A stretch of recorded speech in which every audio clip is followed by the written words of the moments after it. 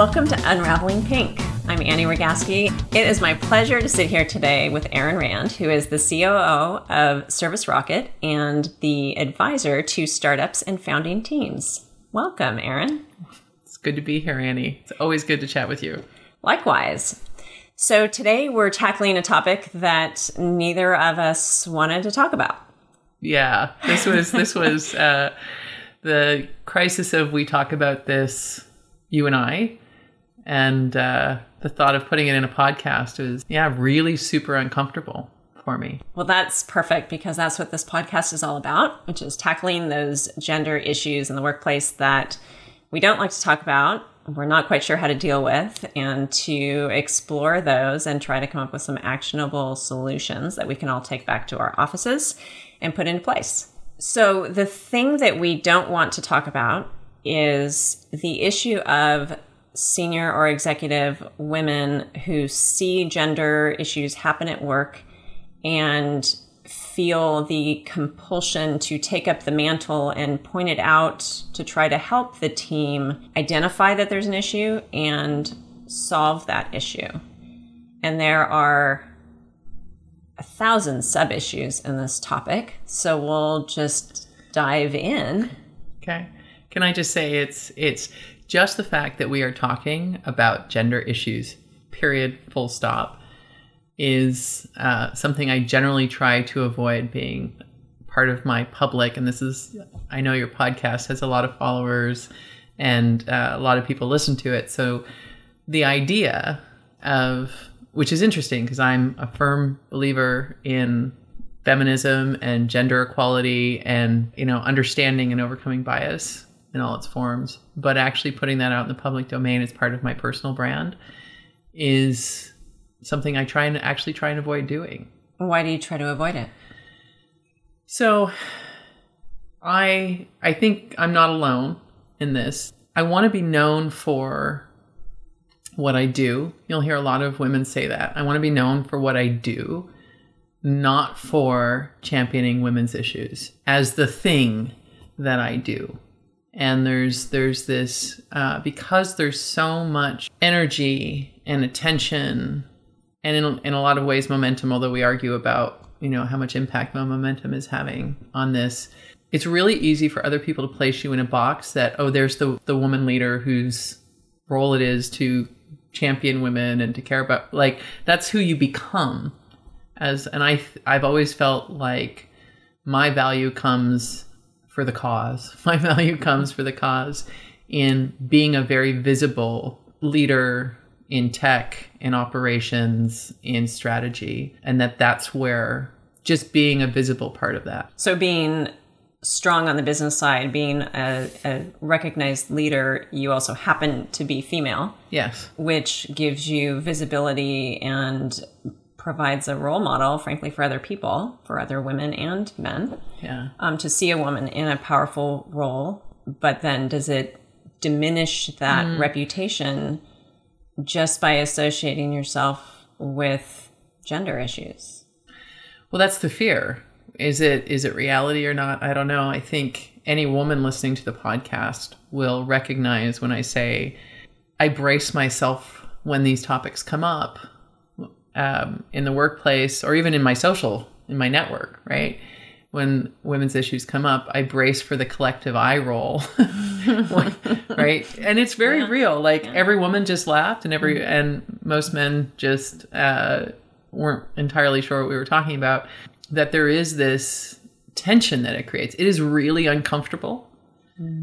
It's a really uncomfortable topic. And yet in recent years, I've worked really hard to try and overcome that and do both. I think Sheryl Sandberg is a great example of someone who's become really famous for being an amazing operator who clearly has incredible business acumen, who could build her brand also around putting that out there of what it's like to go through that experience as a woman. I find this comes up all the time, and I jump into the fray in part because I was very involved with starting a women's leadership organization, the club.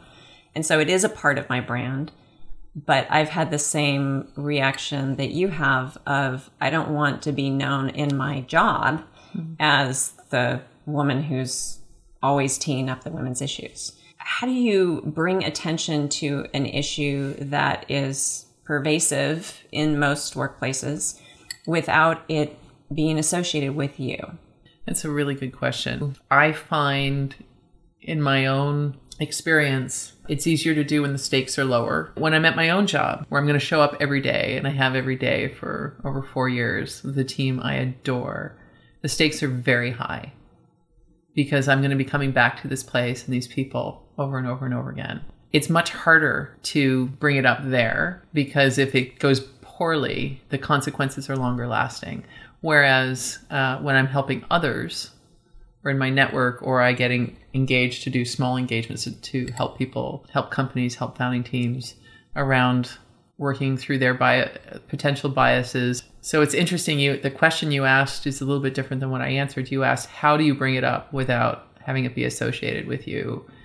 And I haven't ever successfully brought it up without it being associated with me, which is why I answered the question that why it's easier to do externally than with people that you see on a regular basis. I think about it a lot. I think about how do I enlist allies to champion the cause, because if you ever, whether it's gender bias, race bias, age bias, orientation bias, like if you have, it's always more powerful to have the person who's in the position of privilege make the case than it is for the person who's potentially being damaged by the bias. It's always more, I should never use the word always, but it's often, it's very frequently more powerful for the person with the privilege to actually use that. And because they're not automatically being perceived as carrying a chip on their shoulder. So people are more apt to listen initially. There's that, they don't have that barrier to cover. But what's interesting is allies come to me offline and say, hey, this is going on. I thought you should, because they want me to know that they're an ally, but they want me to take the action.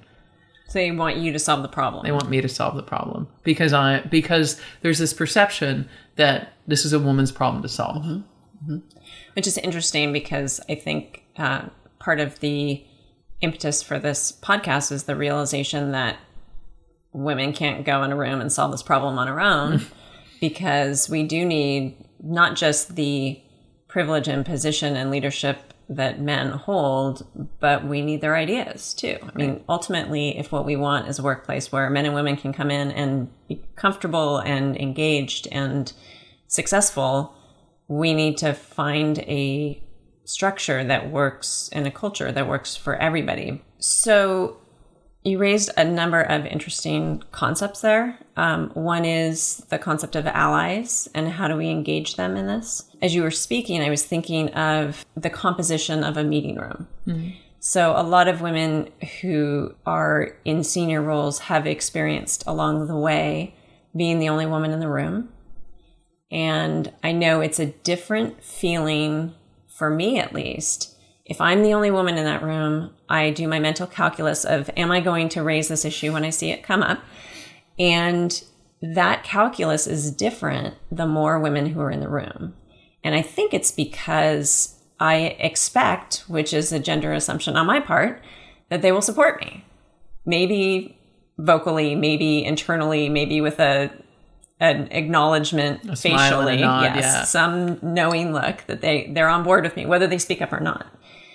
But what you were talking about from the male ally standpoint is there in that room too. So if we felt like by raising an issue, by acknowledging that something just took place that was gendered, if we felt like the men in that room would be supportive in at least acknowledging it as a problem and working with us on a solution, would that help in raising the issue, or do you still have the reluctance to put yourself out there as the brand?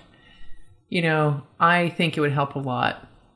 I think it would help a lot because then it would be like any other business issue we were solving. Like I raise, and a lot of us raise, like really gnarly, uncomfortable business issues on a regular basis. And when we raise those issues, you get the whole room jumps in. Right. Yeah. To solve the problem. There might be some initially debate over, is that a problem? Is there a problem we care about? But we all actively engage in that debate. Like, let's just say the pricing model is a mess. We need to, we're not priced in the right place in the market for our product. And then you get engaged in this debate through the whole life cycle of working through the issue. And then to the point where you get to, okay, we've decided what's an issue and what isn't. We've decided what strategic approach we want to take. Then we break it down into goals and experiments that we're going to run to test what we're going to do. And you measure it, and then you come back, and that's the nature of business. What feels different when it's a gender issue is that everyone looks to the women in the room, the one or two or three or however many. I'll tell you what, when I'm in the rooms where the men who are in the room engage at the same level on the gender issues, it is so much easier to then just treat it like any other business problem or business opportunity that you're trying to either fix or take advantage of than if half the room body language goes, oh, I don't want to have this conversation. Right. And by the way, when I say half the room, sometimes it's not unusual for there to be women who all of a sudden clench too, because it's uncomfortable. Right. One piece you mentioned is people looking to women for the solution. And I think it's an assumption, probably a natural assumption, that if you're a woman and there's an issue that impacts women, you'll have an opinion on it. You may even be an expert on it. And so I think that inclination is a natural one. Mm-hmm. I'm going to take it out of the gender issue tied just back to regular business practices too. I work with a lot of scaling companies. And one of the things with scaling companies is you have a team that has gotten a company from point A to point B. And now you're trying to take a company from point B to point C. And you're often bringing in new leaders at that time. The new leader who have experience taking a company from B to C. That's their specialty. And they come in and they're all excited about taking the company from point B to point C. And the team that's taken it from point A to point B feels like their work is being totally diminished. It's like you're all telling how you're going to fix all the stuff, our stuff. Wait, that's our stuff, right? And they feel and people forget that, right? People come in and they're like talking about all the better things we need to do. And they don't realize often that by talking about all the better things they need to do, that you're criticizing the people who've been doing. Right. Really good people who have done amazing things, who've gotten to the point that worked for that. Bringing that back to the gender issue, and whenever we talk about we need to do better, we need to fix what's broken, the implication is that the people that are there are actually doing bad things, right? Yeah. They're actually in some way failing. I mean, in worst case, they feel like they're being perceived as the bad guy, right? And who are doing malevolent, nasty things to women, right? Well, that's a good point, which is it's not bad intentions usually that is the problem. I mean, we've made so much progress on gender relations in the workplace. It's more of an ownership among leadership teams that we all should be looking for these issues and raising them when we see them happen. Yeah. I get asked a lot when I raise the topic, well, what do I do? Erin, what do you want me to do? And that's always a little bit of both. It's both a good and a bad question to be asked. Mm-hmm. The good is, especially when I believe it's coming from a good place, they really do want to know what to do. Right. They want to solve the problem. They want to solve the problem. The bad is it becomes my problem to tell them what they need to do to solve the problem. So again, it's a mixed blessing. How can I possibly complain about someone whose mind is open to say, tell me what you want me to do, and I'll at least consider doing it. I've tried to think of how I want to answer that question, and what keeps coming back to mind is I want him to invest in understanding the issue and not rely on me to understand the issue. A little bit like if I was going to move into real estate, and this is I'm saying this on purpose. I might read The Art of the Deal by Trump. I might, if I really wanted to understand how to do that well, I would go read the books, listen to the podcasts, invest my time. And so what are the real allies? What do I think they should do? I think they should invest their time in understanding the space, not just asking me or other women like me what to do, what we should think. I think it would send a much different message if they went out and researched unconscious bias, if they went out and there are, by the way, there are lots of men who do that. Mm-hmm. I've met some of them and they're freaking amazing. That's what I would like to see more of our leadership, men on our leadership teams do, is invest the time we spend in learning about the research in the space, the thought leadership in the space, and consider it part of their role to do so. It's just another leadership skill. Just another leadership skill that isn't just the role of women. That's right. And there is a great resource where you can find all sorts of articles on this, which is unravelingpink.com/resources. Even segregated out by topic. So if there's a particular topic you want to learn about, you can go and you can learn about it. And if you don't see a topic there that you want to learn about, you can put a comment in the contact page at Unraveling Pink, and we will find those articles and we will post them so that you can go there and learn. But then once they do, so let's say all of our male listeners go to unravelingpink.com/resources or other places and they learn about this. The next time this comes up, right, they're going to have solutions mm-hmm. that they want to share. Will they be mansplaining to us? Are they damned if they do, question. Damned if they don't? They are a bit. Let's just own it. They are a bit. I think that's one of the things that makes people pucker a bit when this subject comes up, because it is a bit of a minefield. And what we can do is make it, what we meaning women thought leaders in the space can do, is when someone's really trying to help them not criticize them. Yes.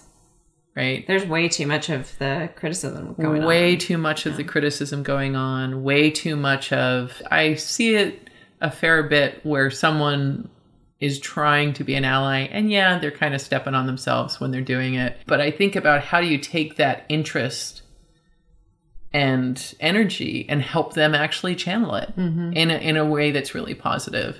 I think it's got to be really intimidating to actually wade into that. And if you get smacked a couple times for trying, even mm-hmm. if you get it wrong, I think you're significant. The chances that you're going to do it again fall dramatically. I think we can help allies be better allies, and we can not punish people when they try. So what does that look like? So an issue comes up at work. Somebody points it out. Someone else says, "Yeah, that's an issue. We should look into that." How does the solution get worked out with multiple perspectives? Like you would any other business issue, right? You decide you're actually going to tackle it. You appoint someone as, excuse the sports analogy, the quarterback. But then that quarterback builds their team to actually solve the problem, and they work on it together. But you always need to have someone on point, and you bring mm-hmm. hopefully diverse perspectives to it. I think that you need more than just the female voice to come up with the solutions. And you really need to listen to the different perspectives, male and along the spectrum perspectives, to come to a really good solution. So how do leadership teams show support for this? And what I mean by that is, I was talking with someone recently who said the research around the business benefits of gender diversity and all types of diversity in the workplace is clear. And people now are to the point of saying, yes, there's a business benefit. For the most part, it's... I don't agree with that, right? Good. Then we can have a conversation around that. Let's take first as an assumption, and then we'll come back to your dispute. I love to have disputes, so this is great. But if it was...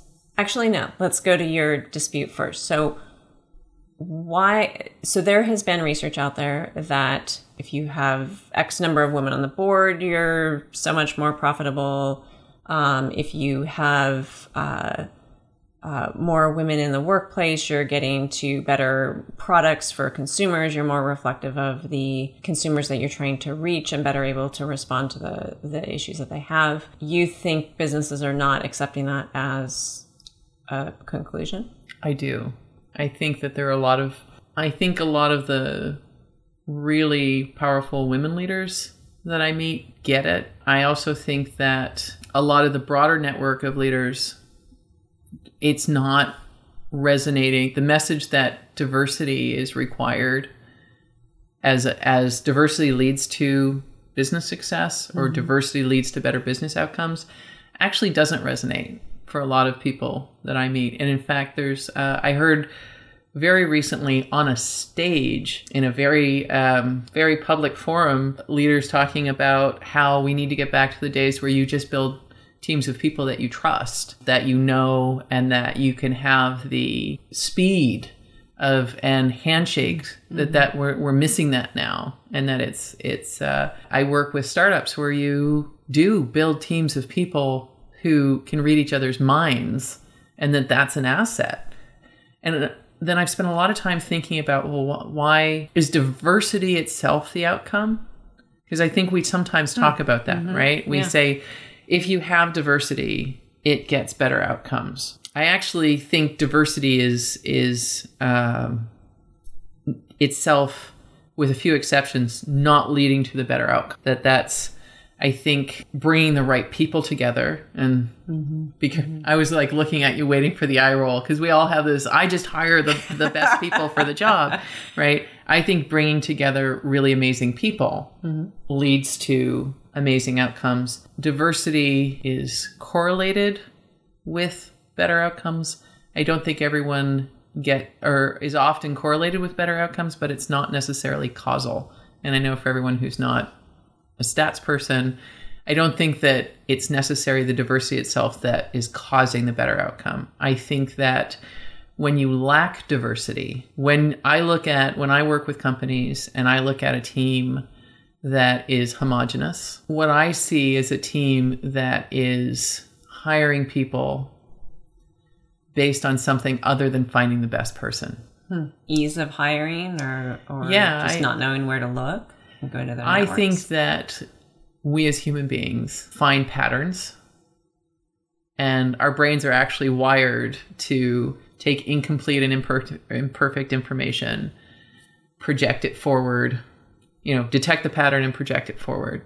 And I think we do that in a lot of ways that we shouldn't today in the pace of life that we are doing. If I'm building a startup, if I'm building a company, and I see that my first two engineers look and act a certain way, and they're successful, then everyone who looks and acts like them, my brain detects this pattern and I project it forward. And so instead of looking for the engineering skills, I'm looking for those things that are easier to see that I found in this pattern. I need people who look and dress and behave a certain way. So when I see companies that have homogenous teams, it tells me they're taking shortcuts or finding proxies to doing the hard work, to finding the best people. And so when I see companies that have really great success and they have diverse teams, what that tells me, because the underlying set of people, and this is where we have to get beyond this debate, this is what success looks like for me. The underlying set of people that you're pool of people that you're pulling from is a diverse set of people. I think we skip that too quickly because I think that we get talking about the pipeline issue, we get talking about that. The underlying set of people is diverse. So by definition, if I pull the best people out of that, it's going to be a diverse set of people. Right. So I think the reason that you have women on boards of companies that are doing well is those companies that are doing well have figured out how to hire the best people, so their boards are naturally diverse. They're not successful because they hired women. They're successful because they figured out how to hire for the right qualities, not the proxies that our brains want to take the shortcuts to do. Okay, so I agree with you on certain aspects of that. Okay. And it comes back to actually the episode with Chris Rogaski, where he said that if you are trying to hire the best people, then you need to ensure that your pool of people is complete. And if you're going to networks that look like you are going to maybe have the best people in your network, but you're not going to have the best people to draw from in your applicant pool. And I think that is one area where most companies struggle, is they're not casting the net broadly enough for a variety of reasons. It might be speed, it might be cost. But if... It might be access. It might be access, right? If we all had access to the best networks, then I agree with you. We would all have much more diverse workplaces, because why would you go for talent that's not as good as other talent just to have people look like you? So I agree with you that if we were to actually go for the best talent, we would naturally have more diverse workplaces. We often don't know how to do that. Yes, that's true. That is and true. That's why we take the shortcuts. Yeah. That's one reason. Another reason that I want to throw out there and get your thoughts on is what this gentleman I was having a conversation with said, which is, even if we accept the assumption that you will have a more successful business with a more diverse workplace, by inviting into your house a diversity of perspectives, you will naturally have more conflict. Mm-hmm. And a lot of people struggle with conflict generally, even though it's necessary to get to the best business result in most cases. Why would you do that voluntarily? Why would you hire someone knowing they're going to disagree with you? And not only do that once, but maybe do it 20 times or 100 times or 1,000 times. Thoughts? I love it. I actually love that, because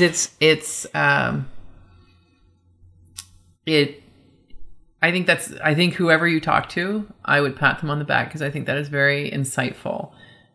Why do we, for all the techies listening, and I don't know how much of your audience are techies, we have a concept of tech debt, which is when you are building something for speed, you might build something that is, you can get out quickly, mm-hmm. but is not going to, at some point in the future, is going to cause you problems because it's not going to scale or it's not going to be robust, but it was good enough for now. And when you're at a phase of product growth, there's a time when you're consciously making this decision that you're going to do something suboptimal in the long term, knowing that you're building up debt, that at some point you're actually going to have to invest more time to unwind, repair, replace, retrofit the bad stuff that you did that allowed you to get out quickly. So if you think about that from when I'm building a company, speed does feel like the most important. If it's the easiest way for me to get speed is to hire people who look like me and believe in me and aren't going to cause conflict, who are going to get where my head's at and just go that way, I am building up company debt, right? I am building up business debt. So I want to switch gears a little bit. One of the things that we try to do on this podcast is to offer concrete suggestions of what people might do to, in this case, perhaps identify biases that occur, tools for speaking up, mm-hmm. tools for being an ally. And then we close with a challenge, which I don't think I told you about in advance. I gave you no time to prepare. Good. So it'll come from the raw. Exactly. So I'd like to turn to that, and we can take them in whatever order, and they may end up being the same things. But for those allies out there, what suggestions would you give for how they can help us not be in the position of always raising women's issues, or being in the position of having to come up with solutions for how to solve them? A couple of things. I would really like them to be out there asking for how it feels. I know I'm watching. Give me an example. Yeah. So here's some of the things that I've seen really great male allies do that got partway there that I would have loved to have seen go a little further. I've seen male allies, it made me so happy, reach out to either women or people of color or LGBTQ and say, how are we doing? Right? Mm-hmm. Fantastic question, right? And we need to do more of that, like in a safe way. Please tell me how I'm doing. what I would tell them is that the first response they are likely to get 95% of the time is, "You're doing fine." That's not what I expected you to say, but I agree with you. Right? Yeah. Because people still don't want to be the squeaky wheel. They don't want to wear the label. They don't want to be the one carrying the torch like we've talked about on this podcast. Yeah. And so their initial response is going to be, "Don't worry about it. Everything's fine. Our company is great. Don't worry about it." I would say ask 3 times in 3 different ways and really make it clear, and ask in a way that shows that you actually want to hear what you can do better, not that you're asking to be reassured that we aren't doing anything wrong. So what might that sound like? That's great, Jane. I'm glad to hear that you feel like we're doing well.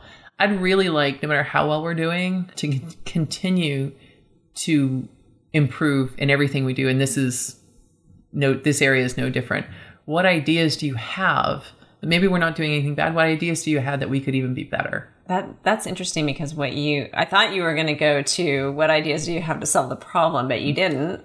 You said what ideas do you have basically for us to frame the conversation and for us to be thinking about the conversation. Right. So it is inclusive in inviting the women and men to come together and talk about that issue, but also doesn't put all the onus on the woman to solve the problem of gender diversity. I like it. So do you have a challenge for our listeners? And there's one other piece I didn't tell you, which is that you're full of surprises today.